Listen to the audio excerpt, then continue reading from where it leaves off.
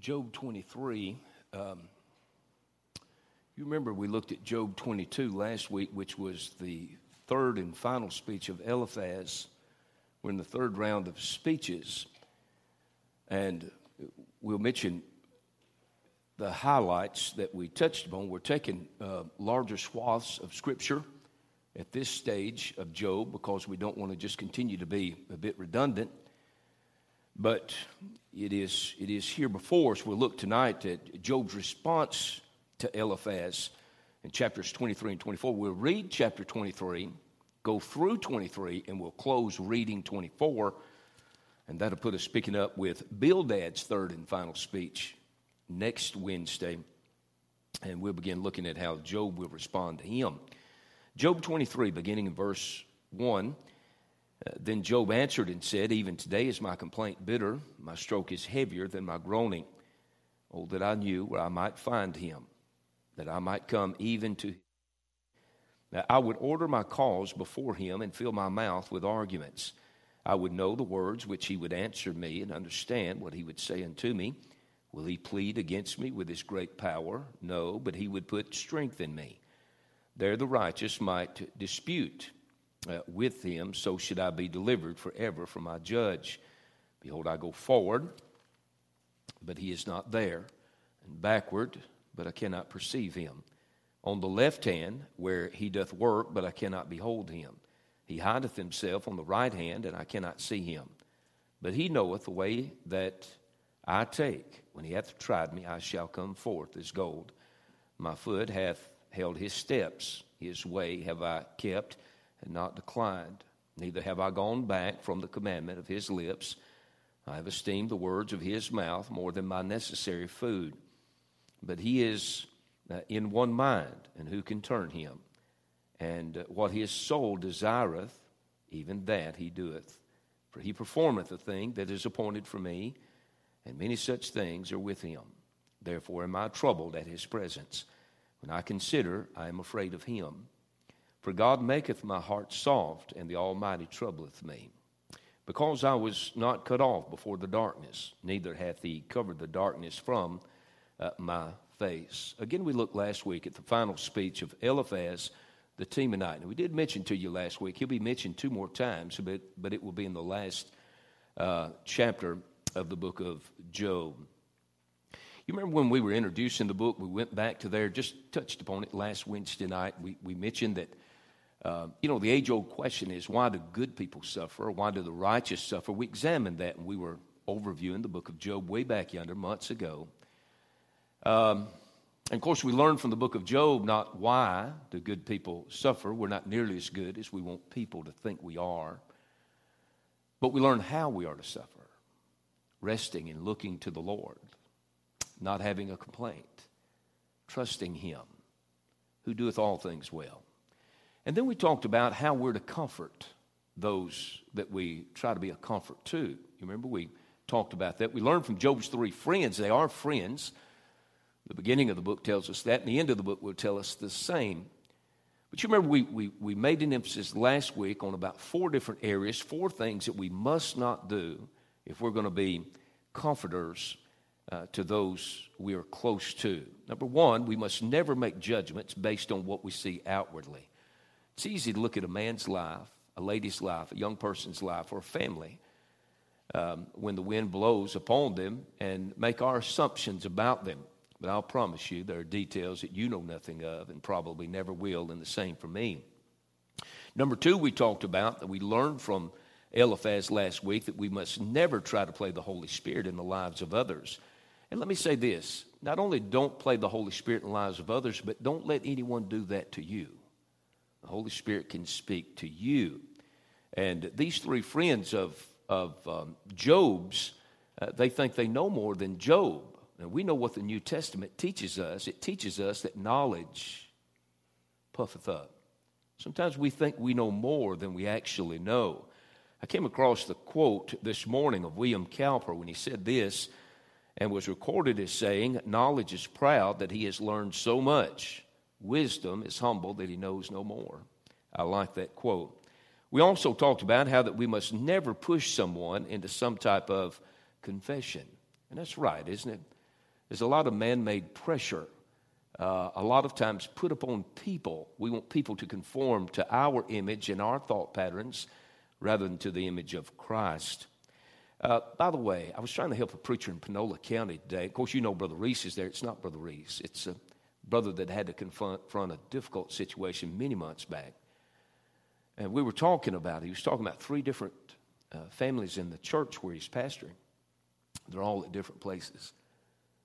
And I reminded him, look, you got it. You can't just throw something across all 3 of them and expect all 3 of them to get it.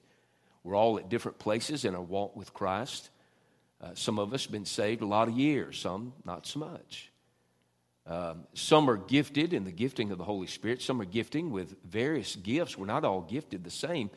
And in our gifting, you remember when we were going through the gifts of the Holy Spirit some years ago here? You remember we talked about the strong points of every gift, but the weak point, there's weaknesses that go along with all. We have to guard. For example, this just elementary, and I've got to move on. But even the gift of hospitality that Peter writes about. If you're not careful, you'll think everybody ought to see what you're seeing. Everybody's not gifted the way you are. Not everybody sees through the lenses that you're looking through. And you have to give the Holy Spirit time to work in someone's life and work through that gifting. What about the gift of mercy? The gift of mercy has got to check on someone that has been sick. They can't help it. But the danger with that is thinking everybody should have done what you did, right? And so don't ever try to push somebody in some type of confession of some sort.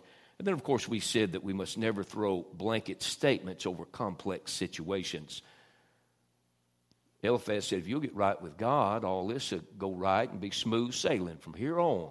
Job, can't you get that? It's almost like he's saying, Job, never mind bearing 10 kids, losing everything, bearing some of your servants. Never mind that. Never mind you've got sore boils from the top of your head, sole of your feet. Never mind your wife even told you to curse God and get it over with. Just going to snap up and go right on now. Lickety-split. In Job's response to Eliphaz, this is covered in Job 23 and 24. We find in chapter number 23, Job is lifting up in chapter 23. In chapter number 24, he's looking out. In chapter number 23, as he is lifting up, he is the suffering saint. And of course, in verses 1 to 9, he's lifting up his voice. Verses 10, 11, and 12, he is lifting up his thoughts. And verses 13 to 17, he is lifting up or exalting our Lord, even in his pain. Job, in Job chapter number 24, Job's looking out. He continues to make his case that I'm not suffering because I've sinned. Look about you. He'll catalog a number of people that are sinning, but they're doing it successfully. They're getting away with it. You could try to make that case tonight that only people who sin suffer. We've all sinned and we all suffered to some degree. But I tell you, I know some old boys living in the Troy community. One, I was talking on the phone last week, and I'm telling you, the highway patrol rushed in, set up a roadblock. It was obvious what they set up for in about 10 minutes' time.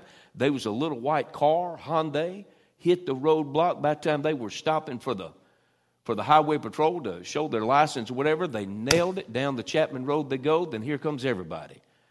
Looked like it was... looked like everybody was moving in to take over this old boy. I think I know who he was. About time somebody got up with him. But Job, in looking out, he makes the case, all sinners who are sinning and sinning grossly are not suffering. And that's the case, isn't it? Well, let's get to it. Chapter number 23, verses 1 to 9. Job's response to the final speech of Eliphaz. In chapter number 23, he's lifting up in this chapter as he responds to Eliphaz. He's lifting up his voice in verses 1 to 9. He doesn't just take what Eliphaz has to say to him sitting down. Look with me at verses 1 and 2. Job's pain is expressed. Verses 1 and 2 of Job 23. Then Job answered and said, even today is my complaint bitter. He said, my stroke is heavier than my groaning. the physical side of his pain has taken a great toll on him. And you'll remember when we were in chapter number 2, when Satan said to God, skin for skin. I know he slipped by that fourfold attack I just leveled against him. Let me touch his life. Skin for skin. A man to give anything and everything for his life. He said, I'll make him curse you to your face. And God said, you can touch him. Touch his body, touch his life, touch his health. But again, remember, that was measured. That was even in chapter 1, though it was devastating, that was measured. And so the sore boils, we saw him as he took those, and he winds up in the ash heap. But you remember, we made a broad sweep through the book of Job, looking at some of the evidences of the sufferings, Job's physical pain. For example, there were the sore boils in chapter 2. In chapter 3, there was his inability to eat. He groaned continually. In chapter number 3, he had a sense of heavy anxiety. Chapter number 7, he had insomnia, or he could not rest, could not sleep, could not find rest. In chapter number 7, there were worms in his body, and there was the running of the boils, the sore boils all over his body. In chapter number 9, we learned he had difficulty breathing. The heaviness of his pain caused such. In chapter 16, we talked about the constant evidence of his weeping and also the dark circles around his eyes. It's interesting that God would record that, isn't it, about a man who is hurting. There was great weight loss because of his suffering. Chapter 19, verse 20. Chapter 33, verse 21. Job's in constant pain. His pain would be greater at night, according to Job 30 and verse number 17. Greater at night, as is the case. I was thinking about when Lindsay and Annie Ray, we mentioned them in the ear infections. Y'all remember that when you were a child? Maybe seemed like it was worse at night and made the night drag out and carry on a little longer. Job's friends, remember when they see him in chapter number 2, they don't even recognize him. I reminded you of Dr. Way, when his body lied there in the casket. I was unable to go, was receiving treatments at that time. But those who went said, if you didn't know it was him in the casket, you'd have never known it was him. One of the dearest friends and mentors I've ever had in my Christian journey. In verses 3 to 7, now Job says in verse number 2, oh, that I knew where I might find him. Verse number 2. Even today is my complaint bitter. My stroke is heavier than my groaning. He said, fellas, you see me. You know what I'm going through at this point, but it's worse than you can see. He says, fellas, you hear me. I'm complaining. My complaint, my groaning is great, but it's worse than you can understand. So he's talking about his constant pain. Look at verses 3 through 9. We'll read them together. In verses 3 through 9, Job is passionate about pursuing and seeking God. He wants to find God. He wants an opportunity to slip into his courtroom and stand before him and plead his cause. He wants somebody to hear him that can minister to him and absorb what he's going through. Verse 3 through 9, oh, that I knew where I might find him, that I might come even to his seat. I would order my cause before him and fill my mouth with arguments. In other words, he would state his case. Verse number 5, I would know the words which he would answer me and understand what he would say unto me. Will he plead against me with his great power? No, but he would put strength in me. There the righteous might dispute with him. So should I be delivered forever from my judge. Behold, I go forward, but he is not there, and backward, but I cannot perceive him. On the left hand, where he doth work, but I cannot behold him. He hideth himself on the right hand, that I cannot see him.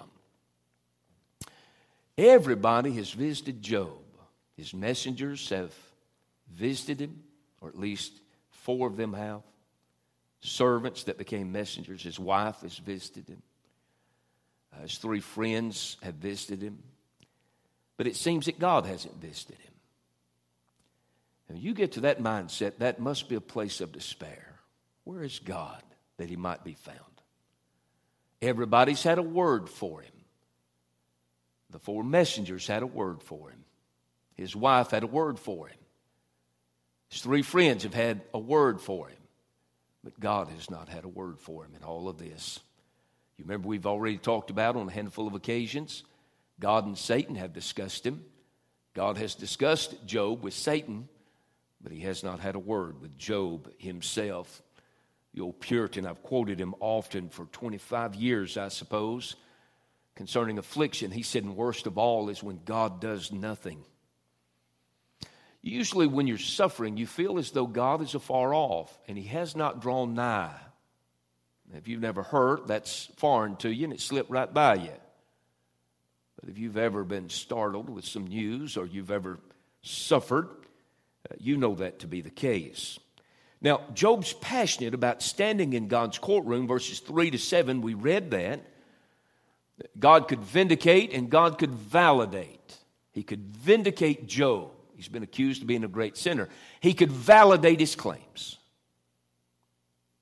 Now, God could do that for Job if he would so choose. But God does not choose to do so. Job's three friends have falsely accused him, and God knows the truth. You'll notice in verses 3, 8, and 9, Job's passionate in his search for God. In verse number 8, he said, I cannot perceive him.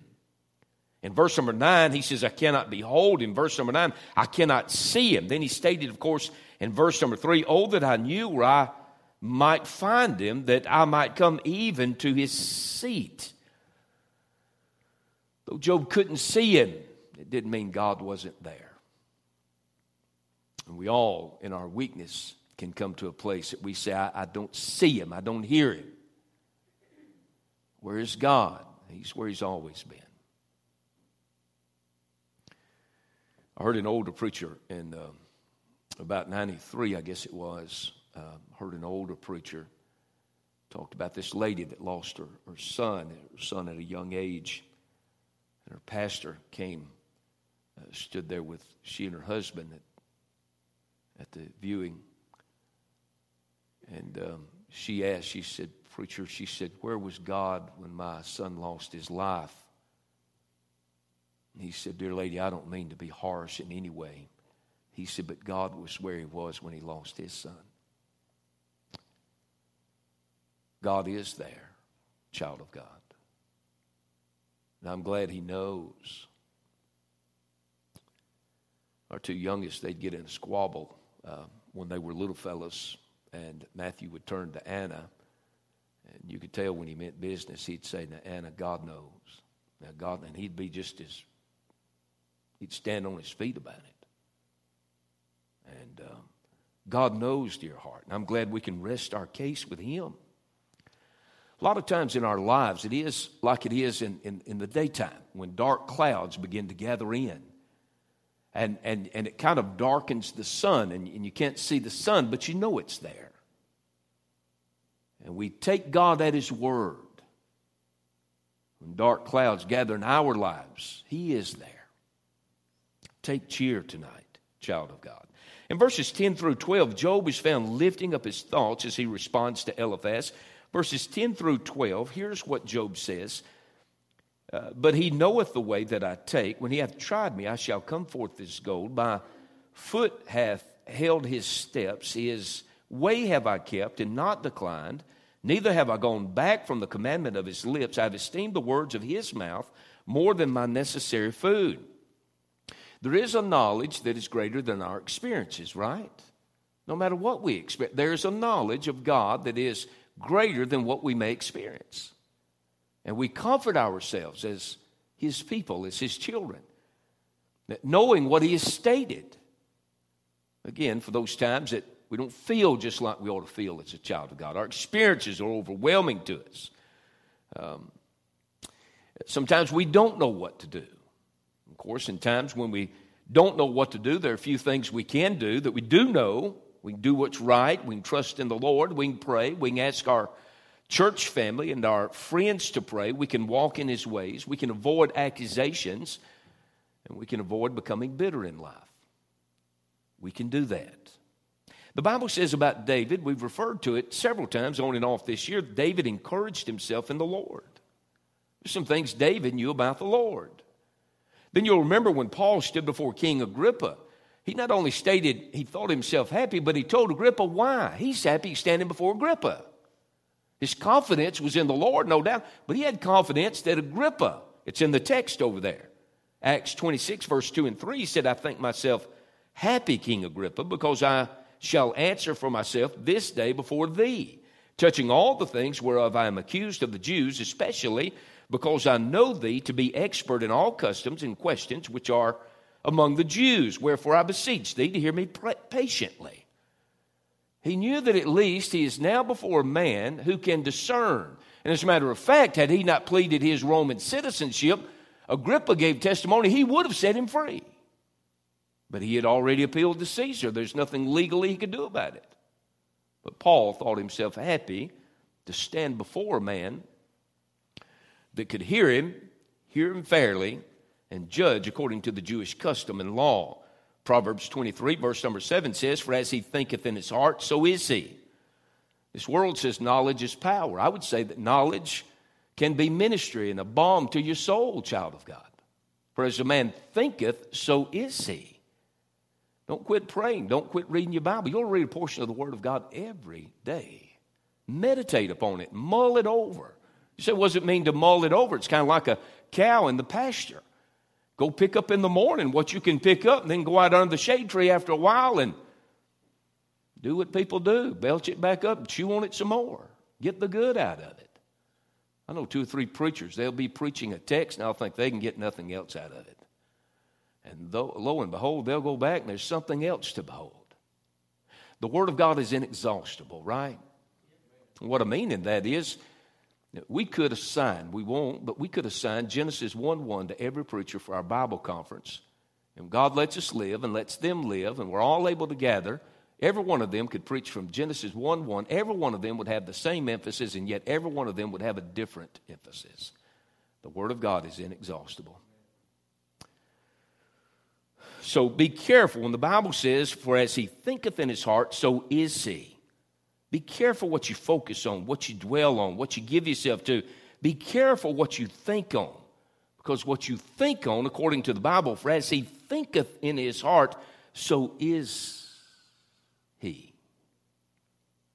Be careful what you read. Be careful what you watch on the TV. Be careful what you look at on a computer screen. Be careful who we spend our time with. Everything I think upon colors how I see life. And it will you too. You put junk in, junk's coming out. In the first pastorate, I was preaching on influences in our lives, the eye gate, the ear gate, and the influences in our lives through people. And there's a lady about 3 weeks later, she come to church, and after the service, she said, I want to tell you something. Now, this may sound elementary to you, but it meant something to her. She said, I've been watching soap operas all my adult life. And she said, God really dealt with my heart about what I was allowing my eyes to see. And said, you know, that's influenced my life. And she said, I've made my mind up. That's gone out of my life. She was as thrilled as she could be about it. In verse number 10, Job says God is faithful. He says God is faithful. Verse number 10, but he knoweth the way that I take. When he hath tried me, I shall come forth as gold. When he hath tried me. The word picture here is that of the furnace and the furnace of affliction. We referred to this just recently. Turn with me to 1 Peter. 4 verses of Scripture, which all 4 of them, I believe, are key to interpreting and understand the purpose to 1 Peter. The furnace of affliction. Job is talking about being in this furnace. God is the refiner. He's looking for his reflection as he turns the heat up, as he allows Job to go through this furnace. Maybe you'd underline these verses, 2 verses in chapter 1 of 1 Peter, 2 verses in chapter 4, gives you the purpose for the book of 1 Peter being in your Bible. 1 Peter 1 verses 6 and 7, wherein you greatly rejoice, though now for a season, if need be, you're in heaviness through manifold temptations. Watch what he says, that the trial of your faith, being much more precious than of gold that perisheth, though it be tried with fire, might be found unto praise and honor and glory at the appearing of Jesus Christ.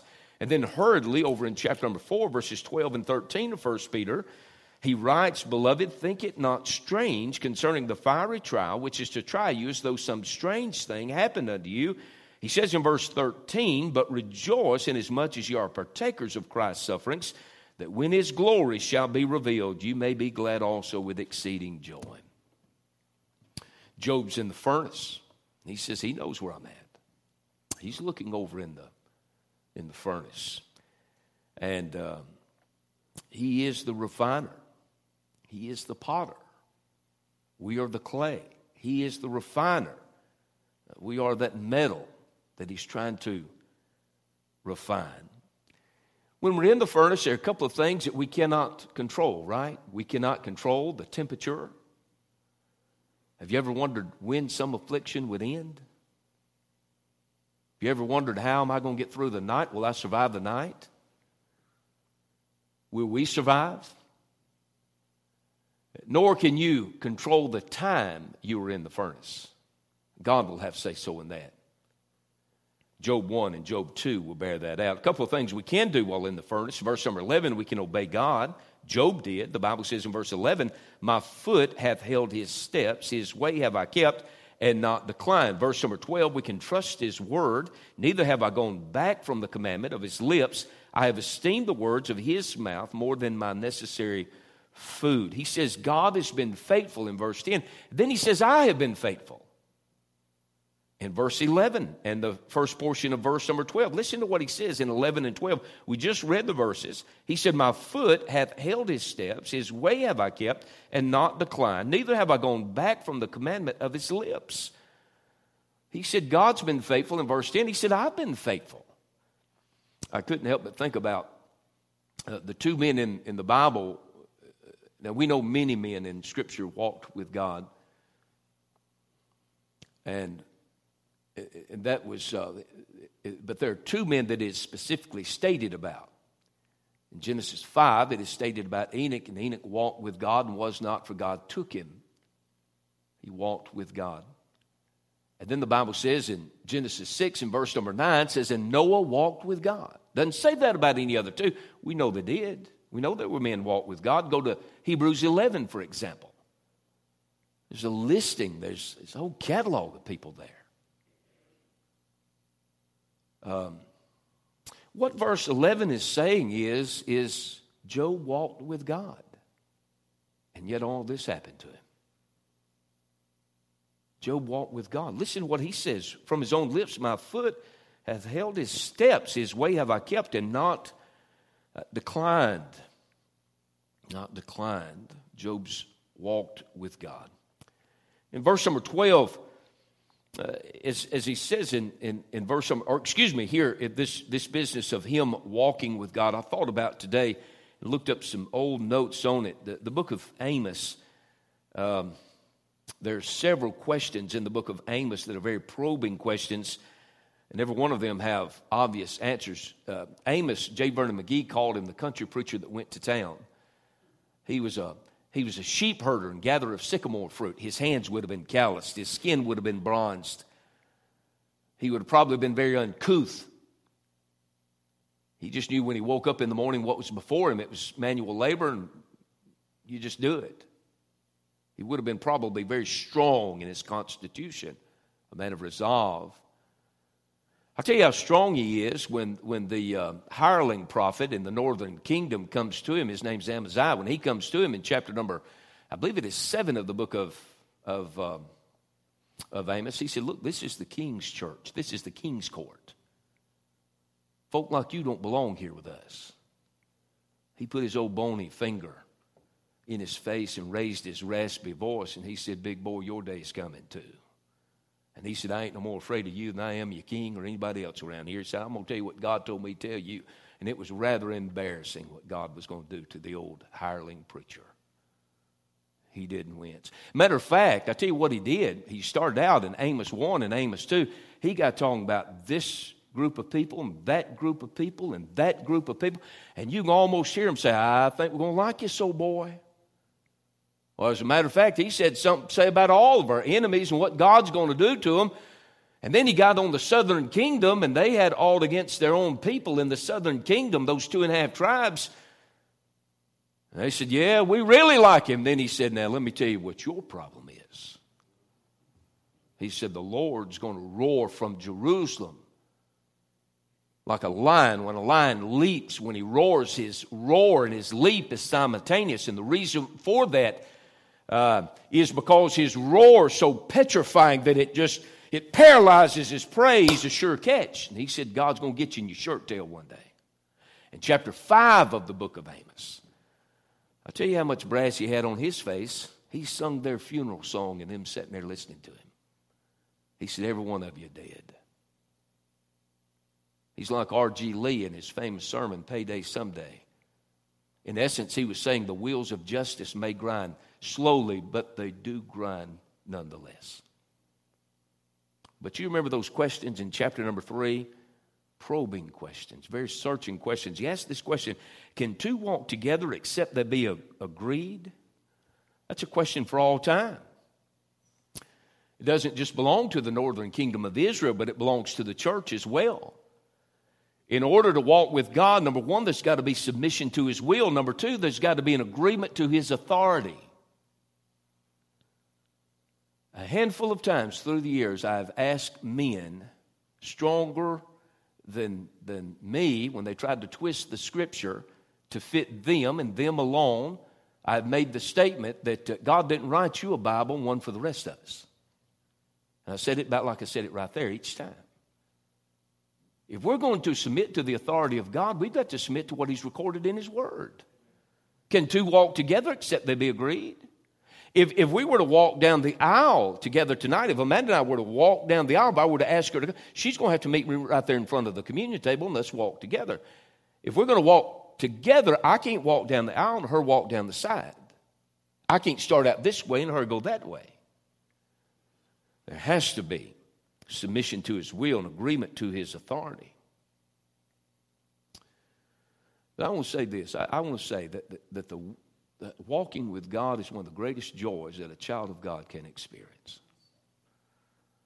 Does He ever put glory in your soul around your home or going down the road in an automobile or on the job?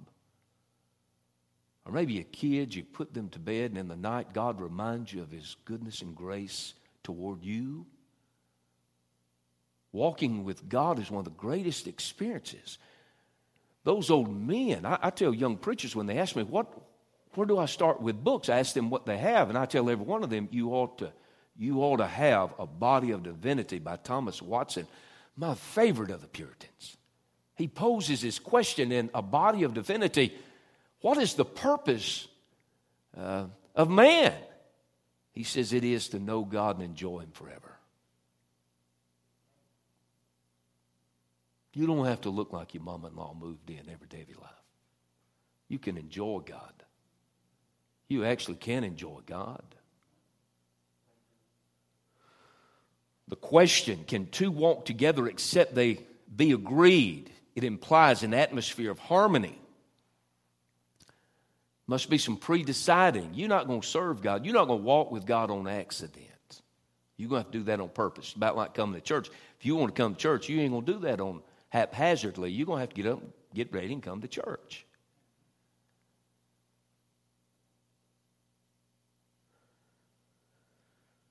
It implies an atmosphere of fellowship. Our outlook and our desires are the same. It implies direction and destiny of the two parties.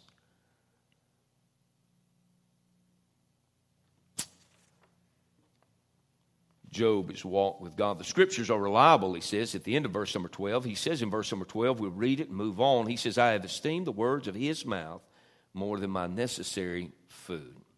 Job speaks of his word as being necessary. If it is necessary, it's because it is reliable, and it is. Verses 13 to 17, Job is found lifting up or exalting God as he responds to Eliphaz. He really magnifies here the providential workings of God in his life. And I don't even know if Job knows what he's saying here, the weight of what he's saying. Listen to verses 15 to 17. Verse 13 through 17. He writes, but he is in one mind, and who can turn him? And what his soul desireth, even that he doeth. In other words, he does what he wants to do. Nobody can change that. Verse number 14, for he performeth the thing that is appointed for me. and many such things are with him. Therefore am I troubled at his presence when I consider. I am afraid of him. For God maketh my heart soft, and the Almighty troubleth me, because I was cut off before the darkness, neither hath he covered the darkness from my face. He magnifies the providential workings of God in his own life here. He speaks of the God of providence, verse 13 and 14, just very briefly. Notice the emphasis on the personal pronouns for God here in verses 13 and 14. He doesn't talk about what the devil's done to him. He doesn't even talk about right here anything other than God. God is his subject. Watch this, verse 13 and 14. But he is in one mind. In other words, his mind's made up. And who can turn him? And what his soul desireth, even that he doeth. For he performeth the thing that is appointed for me, and many such things are with him. You know what he's saying? He is saying God is talking to me. He'll say it in the next couple of verses. Does he not? Sure he does. He said he's softened my heart. He's working in my life. He's assigned purpose to what I'm experiencing. God's hand is upon my life. It's amazing, isn't it? How God does that. We think he's killing us. He ain't killing us. He might take even a good man. When he puts him through his furnace, when he comes out the other side, he'll be a better man. He'll go in short and choppy. He'll come out long-suffering and gentle. She'll go in critical and harsh. She'll come out on the other side and love your neck when you're hurting.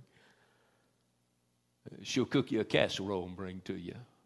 Send you a card. It's amazing how God does that. I know a couple of preachers. I've asked them to give some of the younger guys, give them some leeway. I've heard their own testimony where they were short and mean about things, and God changed their hearts through the years. But they want to hold everybody bondage to where they met them at the first 2 or 3 years in the race. It's very unfair. It's unscriptural too. God's working in your life, and you can see it and mark where he has worked in your life. You may not believe it, but God could be working in someone else's life too.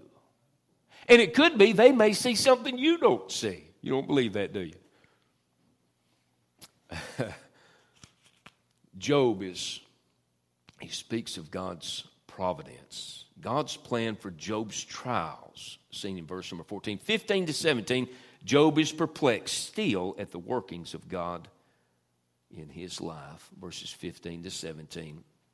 It's obvious to Job God's working. Satan's had a heyday in his life, but it's obvious to Job that God is working. He's God conscious.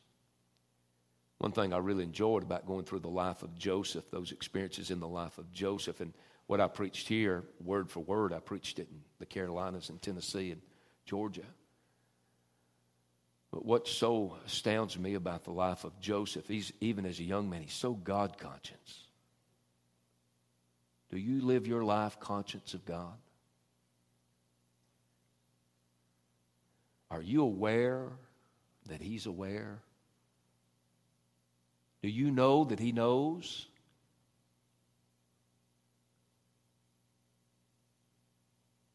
Job knows God's work. Look at it, verse number 14, he said it. For he performeth the thing that is appointed for me, and many such things are with him. Then he said in verse 15, therefore am I troubled at his presence. That word troubled carries with it the idea of fainting. When I consider, I am afraid of him. He says in verse number 16, for God maketh my heart soft, and the Almighty troubleth me,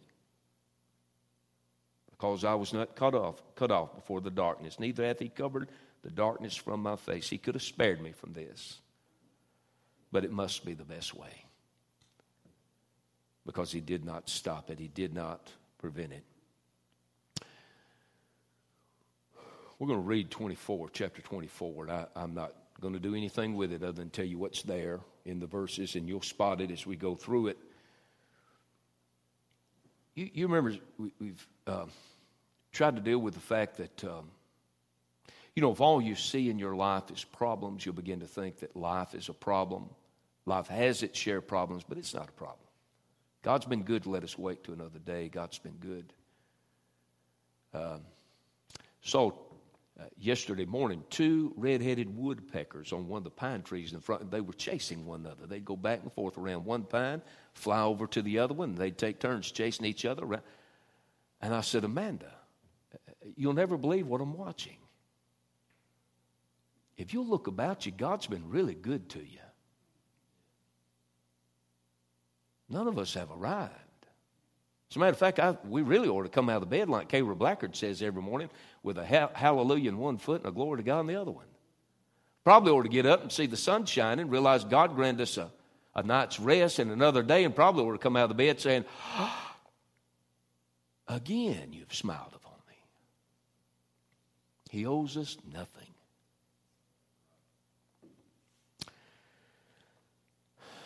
If you view life from the lens of pain, you're going to have a distorted view of life and even others in your life. In chapter number 24, Job is going to challenge this idea of his 3 friends again. We're just going to read the chapter. He's going to make his case that not all sinners who sin greatly are suffering, because he's going to show these 3 fellas that there are many sinners in this world that are sinning and doing it, as we mentioned earlier, successfully, getting away scot-free, it would appear. So he's letting them know in chapter 24, your philosophy about this thing is all flawed. Let's read it and we're done. Why, seeing times are not hidden from the Almighty, do they that know him not see his ways? Some remove the landmarks, they violently take away flocks and feed thereof. They drive away the ass of the fatherless. They take the widow's ox for a pledge. They turn the needy out of the way. The poor of the earth hide themselves together. Behold, as wild asses in the desert, go they forth to their work, rising betimes for a prey. The wilderness yieldeth food for them, and for their children. They reap every one his corn in the field, and they gather the vintage in the wicked. They cause the naked to lodge without clothing, that they have no covering in the cold. They are wet with the showers of the mountains, and embrace the rock for want of a shelter. They pluck the fatherless from the breast, and take a pledge of the poor. They cause him to go naked without clothing, and they take away the sheaf from the hungry, which make oil within their walls, and tread their winepresses, and suffer thirst. Men groan from out of the city, and the soul of the wounded crieth out. Yet God layeth not folly to them. They are of those that rebel against the light. They know not the ways thereof, nor abide in the paths thereof. The murderer rising with the light killeth the poor and needy, and in the night is as a thief. The eye also of the adulterer waiteth for the twilight, saying, no eye shall see me, and disguiseth his face. In the dark they dig through houses, which they had marked for themselves in the daytime. They know not the light. For the morning is to them even as the shadow of death. If one know them, they are in the terrors of the shadow of death. He is swift as the waters. Their portion is cursed in the earth. He beholdeth not the way of the vineyards. Drought and heat consume the snow waters. So doth the grave those which have sinned. The womb shall forget him. The worm shall feed sweetly on him. He shall be no more remembered, and wickedness shall be broken as a tree. He evil entreateth the barren that beareth not, and doeth not good to the widow. He draweth also the mighty with his power. He riseth up, and no man is sure of life. Though it be given him to be in safety, whereon he resteth, yet his eyes are upon their ways. They are exalted for a little while, but are gone and brought low. They are taken out of the way as all other, and cut off as the tops of the ears of corn. And if it be not so now, who will make me a liar, and make my speech nothing worth? He challenges them. He says, fellas, they live their life, they reap their harvest, they get what they want, they do what they do, they run over people, they'll take pledges, even the coat off a man's back, and won't give it to him, send him away wearing absolutely nothing, because they're greedy, and they'll get it the way they want to have it until they die. They'll get away with it. Not all God's people suffer. Not all sinners get by. Life's a mystery. By the time you think you've got everybody figured out, everything will turn, the wind will change, and will prove to you, you're not going to figure this thing out. Just leave it with God. Leave it with God. Let's stand. We'll dismiss in prayer.